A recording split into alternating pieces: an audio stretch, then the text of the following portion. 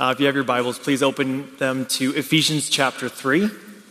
If you are borrowing a Bible in the seat in front of you, it's page 977.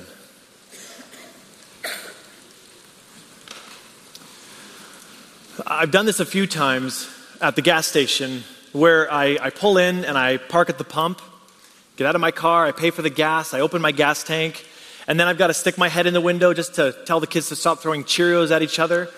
And then I come back out, I grab the diesel, I step towards the van, and being distracted with the kids before, I finally kind of come back to what I'm doing here, and I realize that this gas station uses a different color gas nozzle at the pump. And I think, that's weird.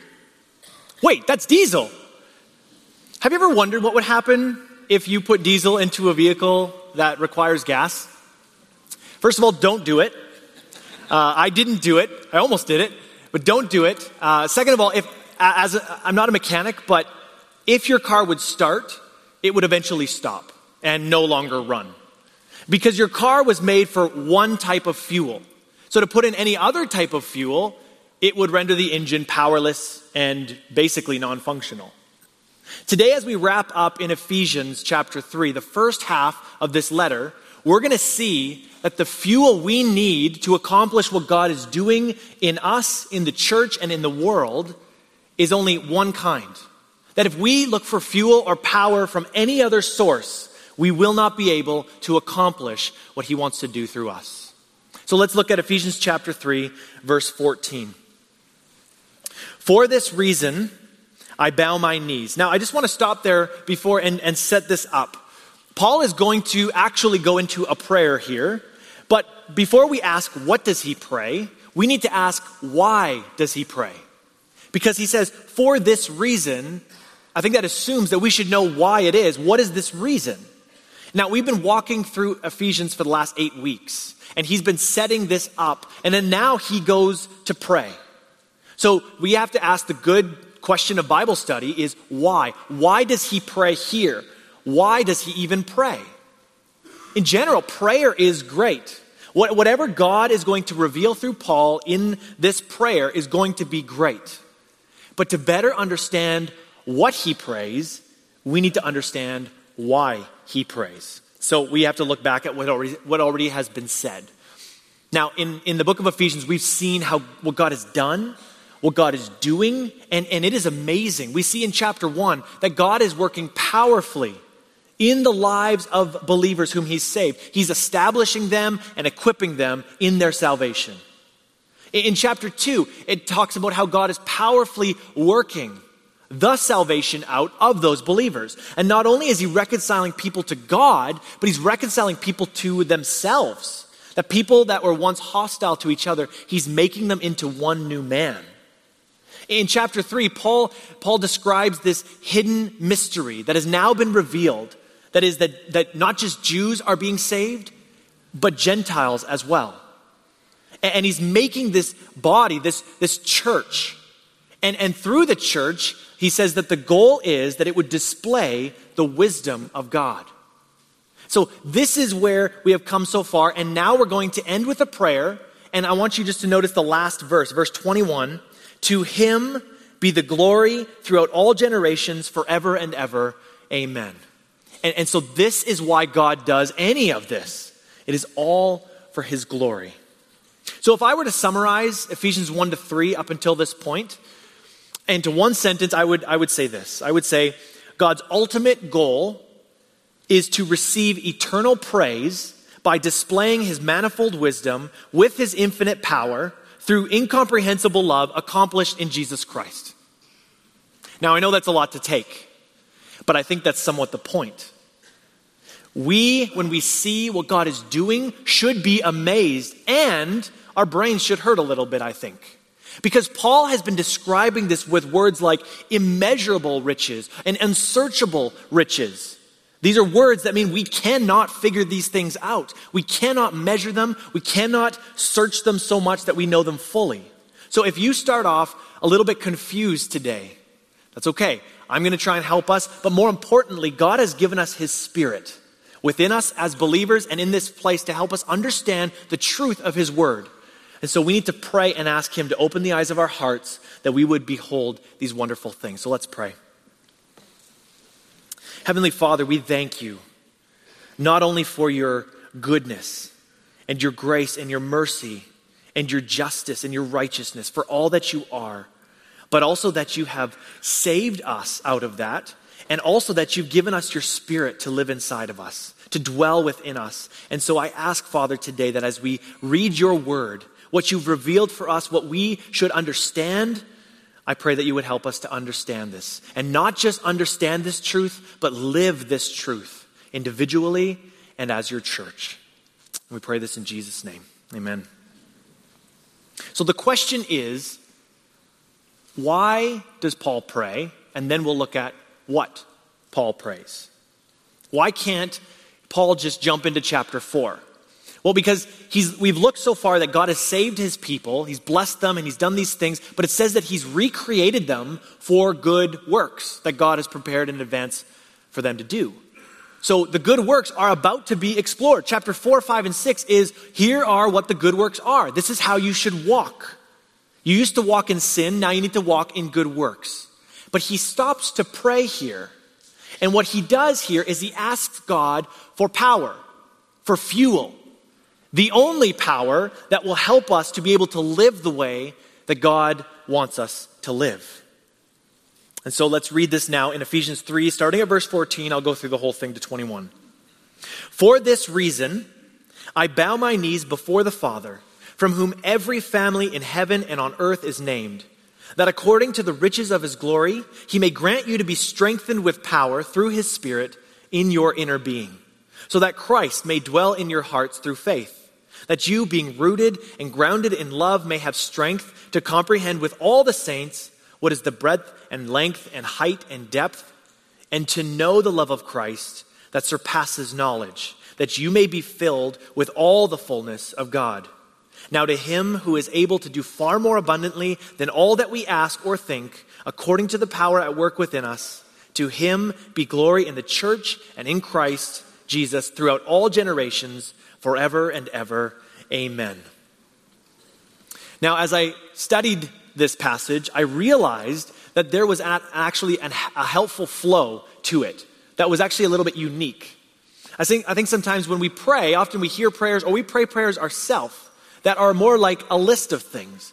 That, we need this, or we want to ask about that, or we need wisdom for this and power for this and different things.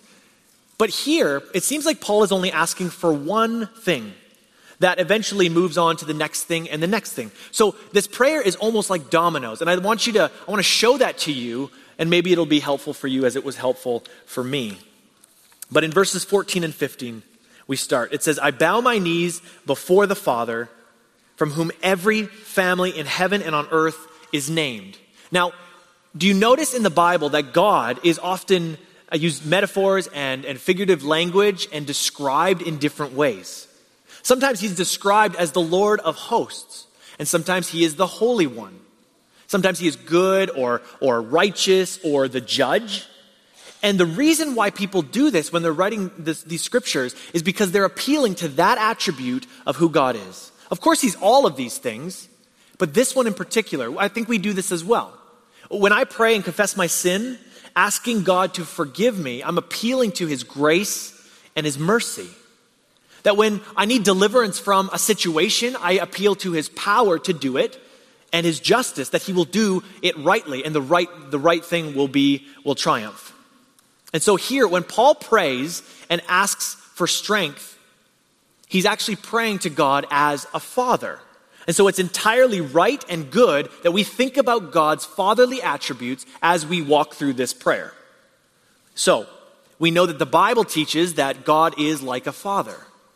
We know that Jesus taught his disciples when he taught them how to pray, he says, pray to your Father in heaven. And Jesus on one occasion was talking to his disciples, and he says to them, look at the birds, look at the flowers. Everything that they need every day that they are alive, God provides for them. And then he turns and says, now look at you. And he says this in Luke chapter 12. And do not seek what you are to eat and what you are to drink, nor be worried. For all the nations of the world seek after these things, and your Father knows that you need them. So that should be comforting, that he knows that you need them, and he is like a father. It continues, instead, seek his kingdom, and these things will be added to you. He says, fear not, little flock, for it is what? Your Father's good pleasure to give you what? The kingdom. God, like a father, has the good pleasure of caring for and loving and taking care of his children. And he knows what they need, and this should cause us not to fear, not to worry. This is a good thing. And then in Matthew 7, Jesus also teaches us again. He says, ask and it will be given to you. Seek and you will find. Knock and it will be open to you. So he's saying you should seek these things and you'll get them. He says it again, for everyone who asks receives, and the one who seeks finds, and to the one who knocks it will be opened. So basically, he is saying that God, your Father, has everything you need. And like a child, you just need to come and ask him for it. And like a father, he will supply it. He continues with this analogy. He starts to talk about sons and fathers. Or which one of you, if his son asks him for bread, will give him a stone? Or if he asks for a fish, will give him a serpent? If you then who are evil know how to give good gifts to your children, how much more will your Father who is in heaven give good gifts to those who ask? And so this is a great and wonderful thing. We see this in our own lives as fathers and as trying to take care of our children, but that is only a fraction of the kind of father that God is. And so he's saying, come and ask, and I have everything. We see this throughout Ephesians already. This is the 5th time that Paul has referred to God as a father. And if we look at, well, does this Father give us good things? Is it his pleasure to do so? If we go back to chapter 1 alone, it says that he has blessed us. And he has blessed us with every spiritual blessing. More than we could ever ask for. It says that out of his love, in love, he predestined us for adoption. When it describes the riches of his grace, which he lavished on us, that he gives us in abundance, like a father would. It says that we have an inheritance. It says that we have a guarantee of that inheritance. And he doesn't just try really hard to do this. He uses his immeasurably great love in us and through us. And it's this power that Paul is asking for in this prayer. And he asks as if God was his father and that he would provide for his child. Now, Paul asks for God's power, and he asks for an amount. It says, according to the riches of his glory. So how much is that? I think you can understand this in 2 ways, but I think we're only supposed to understand this in 1 way. Let me give you an example. 2 millionaires are going to donate to charity. So the first millionaire goes to the bank, looks at his accounts, sees how much money he has, and says, I will give some of my money because I have a lot of money. Then the second millionaire goes to the bank, looks at his account, sees how much money he has, and says, I'm going to give so much that people know how much I have. Now, the first millionaire is going to give some. It could be any amount because he has extra. He has an abundance. But when the second millionaire gives, he says, I'm going to give richly because I am rich. Now, when when Paul asks God for power here, he's asking not just for some, because God has a lot. Why doesn't he share some of this? He asks for an amount that would compare to the riches of his glory, his greatness. So in effect, Paul is asking God, he says, would you give the Ephesian believers so much power that they would see how great you really are? That's how much power he is asking for. And would you give it to them like a father would to his children when they ask? And so in verse 16, it says, that he may grant you to be strengthened with power, that amount, through the Spirit in your inner being. And so we've seen that God has recreated us to walk in good works. In chapter 2, it says we walked in sins and trespasses. So now that we are to walk in these good works, we are going to need power to do them. So Paul is praying for power to strengthen our inner being so that we're able to live this way. And I think if we were to reflect on our own lives, it wouldn't take long before we realize we don't do these good works, these things that God has called us to, anywhere near perfect. And so we're going to need strength. But I think it's also at this point that we're often tempted to say or think something like, I'm doing pretty well at this good works thing. Like, it's going fine. Or maybe, I don't need any extra power. I'm good, but everyone else seems to need more than I do. Or maybe you just think, if I tried a little harder, yeah, I could probably do a little bit better. But this kind of thinking undermines what God is doing in his people. That he has saved us, but not just saved us, he's actually working and changing our hearts for a reason. And so our strength isn't supposed to be outer strength, but inner strength. And so we need to understand what this inner strength is. Paul says that they would be strengthened with power through the Spirit in your inner being. So what is this inner being? And we need to realize that the church is not supposed to be made up of bodybuilders who have physical power, but to be made up of people with spiritual power to build the body. And so we've got to ask for God to strengthen our inner being. So what is our inner being? Well, Paul helps us understand this in the book of Romans in chapter 7, where he also gives a reason why we can't just do this on our own strength. He says, and maybe you felt this way before, verse 15 of chapter 7 in Romans, "For I do not understand my own actions. For I do not do what I want, but I do the very thing I hate. Now, if I do what I do not want, I agree with the law that it's good. So now it is no longer I who do it, but sin that dwells within me. For I know that nothing good dwells in me, that is, in my flesh. For I have the desire," and this is the key point here, "for I have the desire to do what is right," and you may as well, "but not the ability or the power or the strength to carry it out." So see the need here that Paul needs to be strengthened in his inner being, because there is a battle going on within him. That the Spirit has entered his heart, his inner being, his mind, in such a way that he now wants to do these good works and is given the power to do them. But the sin that is still there is waging war against the Spirit. So there's this battle.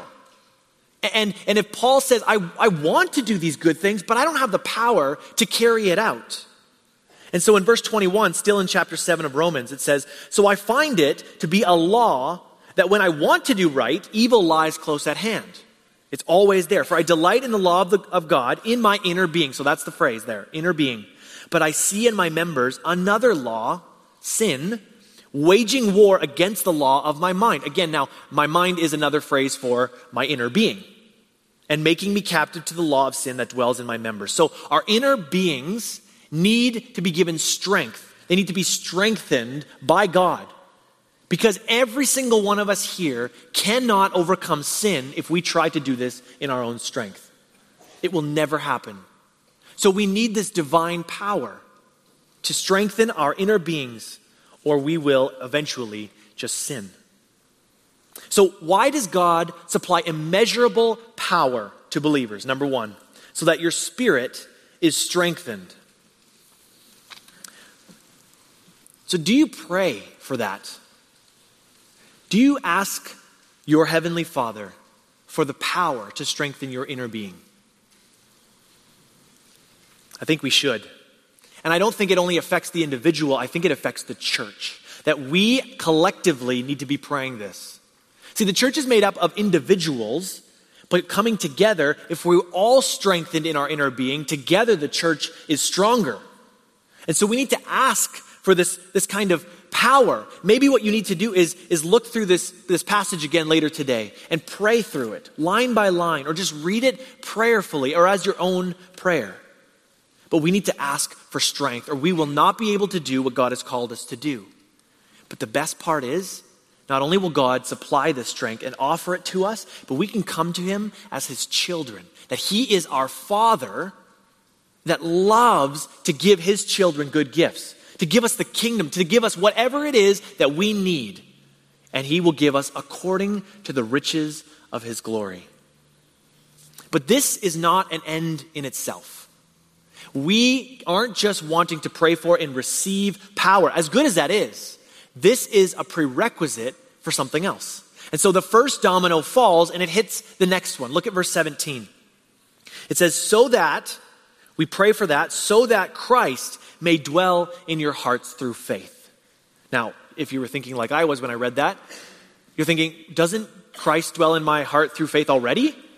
Why would Paul ask for power to be strengthened in his inner being so that Jesus can do something he already does? And that's a good question. Because at salvation, Christ enters our hearts and does dwell in our hearts through faith. But Paul here has made up his own word, and it's translated dwell. He's actually put two words together. The words are dwell and down. So Christ wants to dwell down in us, and we need the strength for that to happen. But maybe we're not praying for that strength. Let me explain this. People who buy an old house, they understand that when they move in and want to make this place a home, they're going to have to do some work. Renovations are in order, not just to fix the things that are broken, but just to make it your own home. So you rip off the wallpaper and you apply new paint. You pull up the carpets and you lay down new floors. You bring in your furniture. You set everything up, every room the way you want it. And slowly over time, this becomes your home. Now, in the same way, Christ enters our hearts when we are saved. But as he looks around in all the rooms of our lives, of our hearts, he sees sin stained in every room. Because just recently, we have loved sin. We walked in sin and darkness. And so now this is not a place for the Son of God, the Holy Son of God, to dwell. So for him to dwell down, to make his home there, he needs to do some renovations. And this is where he begins to work in us and change us on the inside, which affects the outside. And so he comes to us and he says, I need to remove this sin and I want to replace it with righteousness. And in that way, we need to allow him to throw things out that we've just gotten used to, or fix things that have just been broken that we can't fix on our own. And we have to allow him to work. And this is what Paul refers to as putting on the new self. In chapter 4 of Ephesians, he says this. He says, to put off your old self, which belongs to your former manner of life and is corrupt through deceitful desires. And to be renewed in the spirit of your minds and to put on the new self, created after the likeness of God in true righteousness and holiness. So, why does God supply power to strengthen the inner being of believers? Number 2, so that Christ can make your heart his home. Would you say that Christ is at home in your heart? Or is he more of a tolerated guest? And then when a guest comes into your home, you don't really expect them to, and they shouldn't be thinking of moving your furniture or throwing things out. But sometimes we have these strongholds in our lives of sin. And like ugly wallpaper, Christ wants to rip that out, that sin, and replace it, make it new again, and fill us with, and dwell down in our hearts. This is what he wants to do. But this is why we need the power to strengthen us in our inner beings, because we won't let him. Because it hurts. And it's change. And it's entirely foreign to our old way of life. But Christ wants to do this in us. So we pray for the power that we would be strengthened in our inner beings to allow him to be the Lord and to fill our hearts with his reign and make his home in our hearts. But this is not an end in itself. As good as it is, we aren't just supposed to have Christ dwelling in our hearts. This is a prerequisite for something else. And so the next domino hits and it begins to fall. Look at verses 17 to 19. That you, being rooted and grounded in love, may have strength to comprehend with all the saints what is the breadth and length and height and depth, and to know the love of Christ that surpasses knowledge. So what this next thing is it's leading us to the understanding of the love of God, the love of Christ. So as Jesus dwells in our heart, we become rooted and grounded in love. Because if you go back to chapter 1, it was the love of God that predestined us for adoption as sons. It was the love of God that saved us. It says the great love with which he loved us. And this word for love in the Greek is the word agape. You may have heard that before. But agape love is unique in that it doesn't wait for feelings of love to motivate a person. A lot of times we do things lovingly because we feel love towards that person, let's say. But agape love does not wait to feel loving. It's a decision to give of yourself for the good of another. Now, most often the feelings are there with it, but it doesn't wait for the feelings. So when we read in John 3:16 that for God so loved the world, He loved the world, and the world didn't deserve it. The world couldn't even earn it. But yet he made the decision to give of himself. And what did he give? That he gave his one and only son. This is the agape love of God expressed through Christ. And now this son, it doesn't stop there. This son, for those who believe in him, wants to dwell in our hearts, make his home in our hearts. And therefore we become, when he begins to dwell in our hearts, rooted. We are rooted in the love of Christ because everything he does is an act of love for us. So this means that as Christ is dwelling in our hearts and he is working in our hearts, that we are being not just experiencing the love of Christ, but we know it better and we begin to carry out this kind of love in our own lives as well. The language here is rooted and grounded. Grounded is just a firm establishment for, let's say, a building that will not crumble because it's founded upon something strong. And in this case, it is the love of Christ. The word rooted is the same thing. It's like a plant that has roots that goes deep down into the soil of the love of Christ, that it not only is strong there, but it begins to bear the fruit of the love of Christ. And so it's interesting that experiencing the love of Christ roots us in such a way that it holds on to us that we can now begin to understand it further than we ever did before. Yet, it is immeasurable. Paul uses this language, the breadth and length and height and depth. This is not, although they are measurement terms, we're not supposed to go out, find out how big it is, and come back with a number. The idea is that we would understand it by seeing that it extends in every direction as far as necessary. And so we must understand it not in a value amount, but just that we understand it in its fullness, in its completeness. And so we've seen throughout the book of Ephesians how this works. That when we look at the love of Christ, it is so wide that it extends not just to God's special people in the Jews, but to Gentiles as well. We've seen how long it is that it extends from eternity past to eternity future. We've seen how high it reaches and that we have been blessed with every spiritual blessing in the heavenly realms. We've been raised and seated with Christ in the heavenly realms. And we see how deep it goes, that it would reach down into the deepest levels of sin to redeem people there. And this is the love of Christ. And this is why you can't just have knowledge about it from reading this book. Although it's filled with the love of Christ, there comes a point where if we were to talk about it, you were trying to explain it to somebody, there comes a point where it would just be a wall. And you can't scale that wall until you begin to experience this love. It's not just intellectual. It's because we've experienced it. And so we can't just stop at this information in the scriptures. It has to transform us. We have to know it in a way that goes beyond. It surpasses knowledge. So why must Christ be at home in our hearts? Number 3, so that you can know Christ's limitless love. Would you say that your knowledge of the love of Christ surpasses knowledge?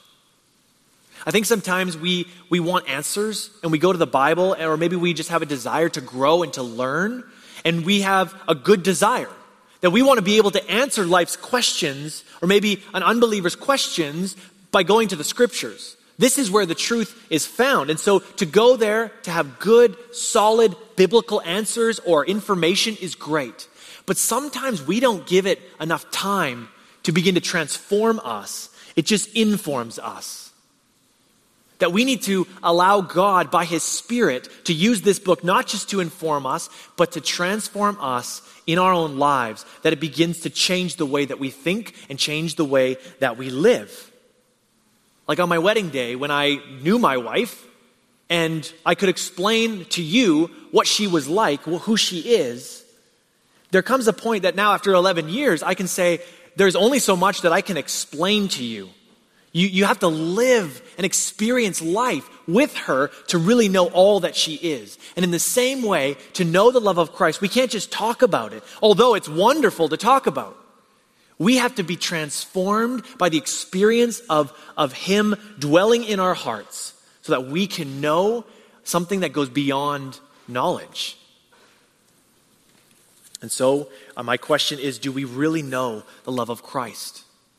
Have we prayed for the power to strengthen our inner beings, to allow Christ to dwell in our hearts, and to know the love of Christ? But this is not an end in itself. As good as it is, we aren't just hoping to know and experience the love of Christ. This is a prerequisite for something else. And so the next domino hits the next one. Look at verse 19 at the end. That you may be filled with all the fullness of God. Think about that. That you and I would be filled with all the fullness of God. Does anyone understand this? What does this even look like? This is amazing language. It's almost ridiculous. I mean, how am I supposed to explain this? I'm reading through different commentaries. There was one commentary that really helped me, and it actually doesn't explain it all. It actually says this. It says, although incomprehensible in our earthly bodies, this idea of God filling us with all His fullness. It says, although incomprehensible in our earthly bodies, we must believe it and praise God for it. That this is what God wants to do. He is pleased. It brings Him joy. He desires to fill us with all of Himself. So infinite God pouring all of Himself into finite beings. This is amazing.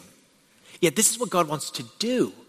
And this is where He leads us as we are strengthened and Christ dwells and we know the love of Christ, that He's filling us with all of His fullness. So if nothing else, we have to receive this as the Word of God. This is what it says. This is a truth, and it's wonderful truth. No one's going to argue that this is a bad thing. And whether we understand it in whatever degree we do, we need to believe it and praise God for it. But let me try to help us understand what he is referring to. In Ephesians 5, verse 18, Paul says the same word filled, and I want to use that to try and help us understand this. He says, and do not get drunk with wine, for that is debauchery, but be filled with the Spirit. So, what's this idea? Paul is taking two ideas, filled with wine or filled with the Spirit.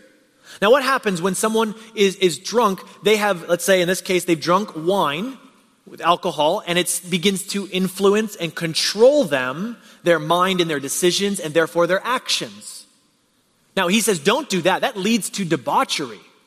But be filled, rather, with the Spirit, which will begin to influence and control you in such a way that it influences your decisions and therefore your actions. He said that leads you to godliness, to righteousness. This one leads you to debauchery. So he's comparing these two things and what we fill ourselves with. And in this case, it is all the fullness of God. It is the Spirit of God Himself. That we would begin to reflect so much, we would be filled so much that we reflect who God is. That our decisions and our actions are in line with what God would do.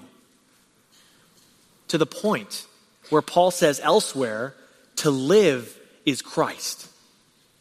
He says, if I'm alive and I've been filled with all the fullness of God, to live is Christ. He also says, it is no longer I who live, but Christ who lives in me. that we could all say the same thing if we are filled with the Spirit. So why must we know the limitless love of Christ? Number 4, so that you may be fully filled with God. That's an amazing idea and concept, yet this is what God wants to do. Do you want to be filled with the Spirit? It is his pleasure, his fatherly good pleasure, to give us what we need, and what we need is to be filled with all of the fullness of him. And this is what we are led to pray for power, to strengthen our inner beings, that Christ dwells in our hearts, that we know his love, and that we are filled with all the fullness of God. Yet, that isn't even the ultimate end. This is a prerequisite for something else. And it's actually the biggest domino that falls at the end. It is the ultimate purpose and goal of God. Look at verse 20 and 21. Now to him who is able to do far more abundantly than all that we can ask or think, according to the power at work within us, to him be glory in the church and in Christ Jesus throughout all generations, forever and ever. Amen. So Paul is now done with his prayer for the Ephesians. He moves to a doxology now, to praise God, to glorify God. And the way he describes it and the reason that he gives, one of his attributes is just this immeasurable power. And I love the way that he describes it. He says, there is nothing that you can ask him that he cannot do. And some of you are thinking, well, what about, if you can think it, even if it doesn't exist yet, he can do it. This is the kind of power he has. And because it is his power that he works, he gets all the glory. It is all for the glory of God. You go back to chapter 1. This is his ultimate goal. It explains what he's done for believers. And it says 3 times, to the praise of his glory. In chapter 2, it describes that he saves sinners by grace. And then it says, so that in the coming ages, he might show the immeasurable riches of his grace. He gets the glory. Chapter 3 says that the church is to display the manifold wisdom of God. He gets the glory. So God plans, God initiates, God acts, God provides the power, and he gets all the glory for all eternity. 21 says, to him be glory in the church, which are the people in whom he is working, and in Christ Jesus, which is the one through whom he is working. To him be glory throughout all generations, forever and ever. Amen. And this is where I got the idea for this sermon title. That we can not just have or ask for or try to get, but we have access to the infinite power of God to accomplish the ultimate goal of God. That we as his children are offered this infinite strength to do these things, to be filled, and it's all his working in us so that when we do these good works that God prepared beforehand in advance for us to do, he gets all the glory. And we get the joy of salvation, the joy of the Spirit being filled to the full. And so why does God work his infinite power within believers? Number 5, so that God receives perpetual praise. That it would never end. So when we align with God's ultimate goal, we have to see this. The way that he created humanity within the image of God. And why does he have the image of God within them? So that they live lives that reflect who God is. So they would make decisions. They would rule and govern the earth in such a way that it would be just like God would. But when sin entered the world, it distorted and broke this image of God within humanity. And so from that, God had this plan to work in such a way, his infinite power, his infinite wisdom, his infinite grace and mercy, and all of his attributes came in, and he planned that he would save people from every background to make a church and display his glory for eternity. And so it is because we have access to this infinite power that we as individuals and together as the church can be a part of accomplishing the ultimate goal of God. Now, instead of praying myself, I want to pray this prayer to you. So why don't you stand with me as we close, and I just want to read this passage to us as Willingdon Church for the glory of God. It says, "For this reason, I bow my knees before the Father, from whom every family in heaven and on earth is named, that according to the riches of his glory, he may grant you to be strengthened with power through his Spirit in your inner being, so that Christ may dwell in your hearts through faith, that you, being rooted and grounded in love, may have strength to comprehend with all the saints what is the breadth and length and height and depth, and to know the love of Christ that surpasses knowledge, that you may be filled with all the fullness of God.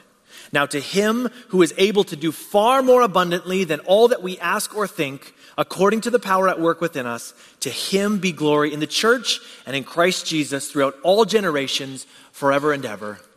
Amen." Amen. You may be dismissed.